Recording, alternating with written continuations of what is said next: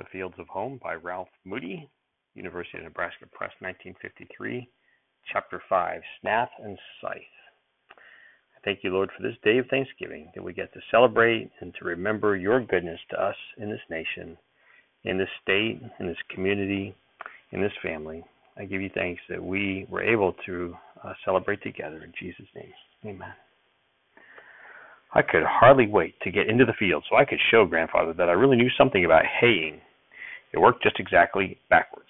Instead of letting me run the mowing machine, he told me to take the Snath and Scythe and cut hay out from under the apple trees. I might just as well have been trying to cut it with a broom as with a scythe. On the first swing, I ran the edge of the blade along a hidden rock, and then it wouldn't cut worth a cent. To see Father swinging a scythe, it had looked to be the easiest thing in the world to do. The scythe went back and forth like a clock pendulum and left stubble 2 or 3 inches high. For me, it was like trying to swing a dog by his tail. The crooked handle wobbled around in my hands, and the blade either stuck in the ground or just tore the heads off the hay. The stubble looked the same way my brother Philip's hair did the first time I tried to cut it. We started in the corner of the orchard, near the gap in the stone wall. As soon as Grandfather had told me what to do, he let the cutter bar on the mowing machine down and hollered, "Get up! Get up!" to the horses. The yellow colt started off on his hind legs, the gears screeched, and the sickle pounded back and forth in the cutter bar like a broken piston on a steam engine. I watched them make the first 50 yards before I tried the scythe. The 3 broken knife sections on the machine didn't cut at all, just tore the grass and left it lying in snaky lines on the ground. The yellow colt was still jumping like a rabbit when they went out of sight behind a tree, and every time he jumped, they left a patch of dragged down hay. Above the racket of the machine, Grandfather was shouting, "Tarnal fool colt, settle down, I tell you." The orchard wasn't more than 10 acres, but it was half an hour before Grandfather got around it the first time. He stopped the mowing machine just beyond the tree I was trying to mow under and hollered, "What in the name of creation be you trying to do?" "I never tried to use one of these things before," I told him, "and I haven't got the hang of it yet." "Gory sakes alive," he said as he came toward me. "You might have et it off evener with your teeth. Why, you ain't got the amount of sense the Almighty gives to hens." I was mad enough at myself for not being able to handle the scythe to do what I wanted it to do, and when Grandfather said that, I couldn't help boiling over. It looks just about as bad as a swath you've cut, doesn't it?" I shouted back. "Only you had a machine to do it for you."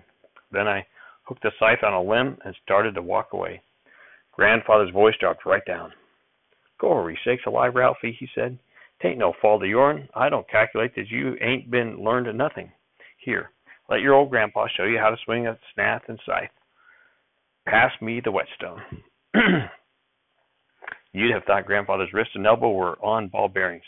There wasn't more than 2 inches on the whetstone sticking up out of his fist, but he swiped it forward and backward along both sides of the scythe edge so fast my eye couldn't follow his hand. And at every stroke he stoned the blade from heel to point. After about a minute, he ran his thumb the length of this blade and said, There, by gory, Ralphie. Now we'll see what kind of logs makes wide shingles." Grandfather slipped the broken stone into his pocket, grasped the hand grips of the snath, and had the scythe swinging as he brought it down. Little as he was, he kept it in perfect balance as he swung the long blade, and he made it whistle each time it swept forward through the grass. Closely as I watched him, I never saw a jerk or pull anywhere. The ground was littered with stones. Some of them were as big as my head, and the scythe rode over every one without touching it. When he'd gone 8 or 10 feet, he stopped and held the scythe out toward me. "There you be, Ralphie," he said. "Ain't nothing to it except to watch out for rocks. Tarnal hard to see some of them where the grass is rank. Now, let your old grandpa see you swing it." I did a little better after that, but not very well. For the next half hour, Grandfather alternated between scolding me for being awkward and telling me I was beginning to get the hang of it. Then he went back to the mowing machine. It was out of my sight when I heard Grandfather shouting and thought he must be in bad trouble. I went running over there as fast as I could, and when I got to where I could see them, he was pulling at the buckskin's bridle and shouting into his face, Get up, you fool colt. What ails you? Get up, I tell you." Grandfather dropped the bridle rein when I came running up and said, "Might just as leave unhitch him, tarnal stubborn critter. Ain't every man this side of the Androscoggin River can make him pull once he gets his head sot on balking." One of the men I worked for in Colorado was an expert with balky horses. I didn't know all the tricks, but I'd learned enough of them that I never had much trouble with his horses, and I was sure I wouldn't have any trouble with the yellow colt. Let me try him, I said to Grandfather, and reached for a piece of thin wire that was twisted around one of the old horse's traces. Stand back, Grandfather shouted at me. For aught I know, he'll commence having one of his cat fits any minute now. As if the yellow colt had understood him, he began shaking his head and slatting around. Whoa, Colty, whoa, whoa, Grandfather shouted as if the horse had been a mile away. Unhitch old Nell quick, Ralphie, whilst I loose the colt. Look lively afore he staves the whole shooting match to smithereens. Ain't nothing to do now but fetch him back to the barn. That was the end of our haying for the day. As soon as the horses were unharnessed and in their stalls, Grandfather set me to sawing firewood with a buck saw and went down to do something around the beehives. I didn't see a thing of Millie all afternoon, but my dirty clothes had been washed and were hanging on the clothesline. It was nearly sunset, and I was as hungry as a coyote when Grandfather called, Leave be, Ralphie. I and you'll go fetch the cows. He came climbing up over the yard wall, looked at the pile of wood I'd sawed, and said, Gory sakes, ain't half bad for a boy that don't know no more than you do about farming. Ralphie, calculate your old grandpa can make a man out of you yet. Did Charlie learn you to handle a buck saw? Yes, sir, I said. Father taught me to do quite a few things, and I've learned a little bit from other men, too. Poor boy, shame they didn't learn you nothing worthwhile except to saw wood. Oh, well, what's the odds? You're still young enough, and your old grandpa will learn you. Most of the way out through the fields, he kept pointing this or that spot out to me and telling me long stories about what had happened there when his father first took the land up from the wilderness, but I didn't pay any attention to it. I'd been told enough that day, mostly about what a fool boy I was and what my old grandpa was going to learn me, and I didn't want to hear any more. I told myself that I'd stay there till the hay was in if it killed me, but I'd let him do his learning to somebody else. I'd worked for plenty of ranchers and for market gardeners too.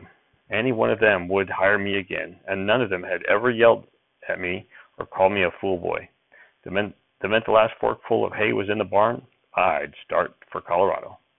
All the way up the long hill beside the orchard, I kept thinking about the people I'd go see as soon as I got back to Colorado, and Grandfather kept on talking. Old Bess was walking along beside him, and he might just as well have been doing his talking to her. To me, it was just sound, like brook water makes in running over stones. At the top of the orchard, he took hold of my arm and pointed toward a field of spindly hay that stretched across the crown of the hill. Curious, he said, that high field yonder. Father and my half-brother cleared it afore ever I was born. Take heed the wall here. Nary stone bigger than a sweet pumpkin. Mark them little cobbles amongst the hay. Millions of them, no bigger than a goose egg. I calculate they draw heat from the sun. First field and 20 miles roundabouts to thaw in the spring, and last to freeze up in the fall. Late and early frost never touches them. I'd heard what he said, but I was still thinking about Colorado and said, Too bad it isn't richer ground. Grandfather jerked his hand off my arm and snapped, Ain't nothing wrong with the soil. Who said there was? Plenty of good cow dressing in that little field to grow 2 tons of good Timothy hay. I didn't mean that I thought there was anything wrong with it, I said, and I didn't know very much about dressing. Don't know much about nothing worthwhile. Well, I know about strawberries and tomatoes, I said. What do you know about 'em? How to eat 'em? Yes, I said, I know how to eat 'em, and I worked for a man in Colorado who knew how to raise 'em. He had a high, warm field for them, and he always got the highest prices because the strawberries and tomatoes were the first one to ripen in the strawberries, Grandfather exploded. Time and tarnation, tomatoes and strawberries. Garden sass. Why in thunderation didn't somebody learn you something worthwhile? They did, I snapped back before I could catch myself. Mind your manners, Grandfather shouted. Then he reached out and took hold of my arm again, but didn't take hold hard. Poor boy, poor Ralphie, he said. Tarnal shame to let a boy grow up so know nothing. Your old grandpa will learn you. No, Ralphie, no. This here is hay soil. 'Tain't good for nothing else. Gory sakes, we better fetch the cows in afore Millie's supper gets cold. Ain't no living with her whence her victuals gets cold. We've been walking along the brow of the hill, where it dipped away eastward toward Lisbon Valley. The crown of the hill was to the westward, and as we passed it, I noticed a few cows and calves standing at a pasture gate beyond. Grandfather slipped one arm inside mine. Ralphie, he said, your old grandpa's powerful glad to have you here. The land's been a-crying for young hands. I'd done the best I could after Frankie went off to Portland to learn a trade, but I and old Bess was all alone. Levi off a homestead in Dakota, the big barn burning flat to the ground, the malaria keeping me abed half the time. I catched it whilst I was off to the war. Seems like it bothers me a sight worse since I lost your grandma. Kind of had hopes when Mary wed. Maybe her and Charlie'd come home to the old place to rear their family. I and your father could have cleared a power of land. I and you'll clear a power of it yet. Ralphie, soon as ever I learn you to be a farmer. Father was older than I, before ever I was born, but he learned me all there is to know about the land. Poor boy. Poor Ralphie. Your old grandpa learned you to be a worthwhile man. When he first started talking, I wanted to squeeze his arm against me a little, but before he was through, I'd taken mine off his and moved far enough away that he couldn't put it back. We were nearly to the pasture gate, and 4 cows were waiting there. It was easy to see that they were old. They were all milch cows, and not very good ones. 3 of them had pretty good-sized calves running with them, and the 4th had her head over the bars, bellowing. So I wouldn't act as peeved at Grandfather as I felt. I said, "Don't you just take the Holsteins in for milking?" "No, take them all in, Grandfather said grumpily. Then as I let the bars down, he and old Bess stood beside the gatepost. As each cow passed him, he put a hand on her or patted her and called her by name. Even Clarabelle, the Holstein without a calf, stopped long enough for him to scratch the tuft of hair between her horns before she hurried off down the lane. Next was Jessie, a thin old Jersey with a fat heifer calf, Spotty, a Durham with a steer calf 3 or 4 months old, and Marty, or Marthy, just a nice old brown cow with a heifer calf that looked like a Jersey.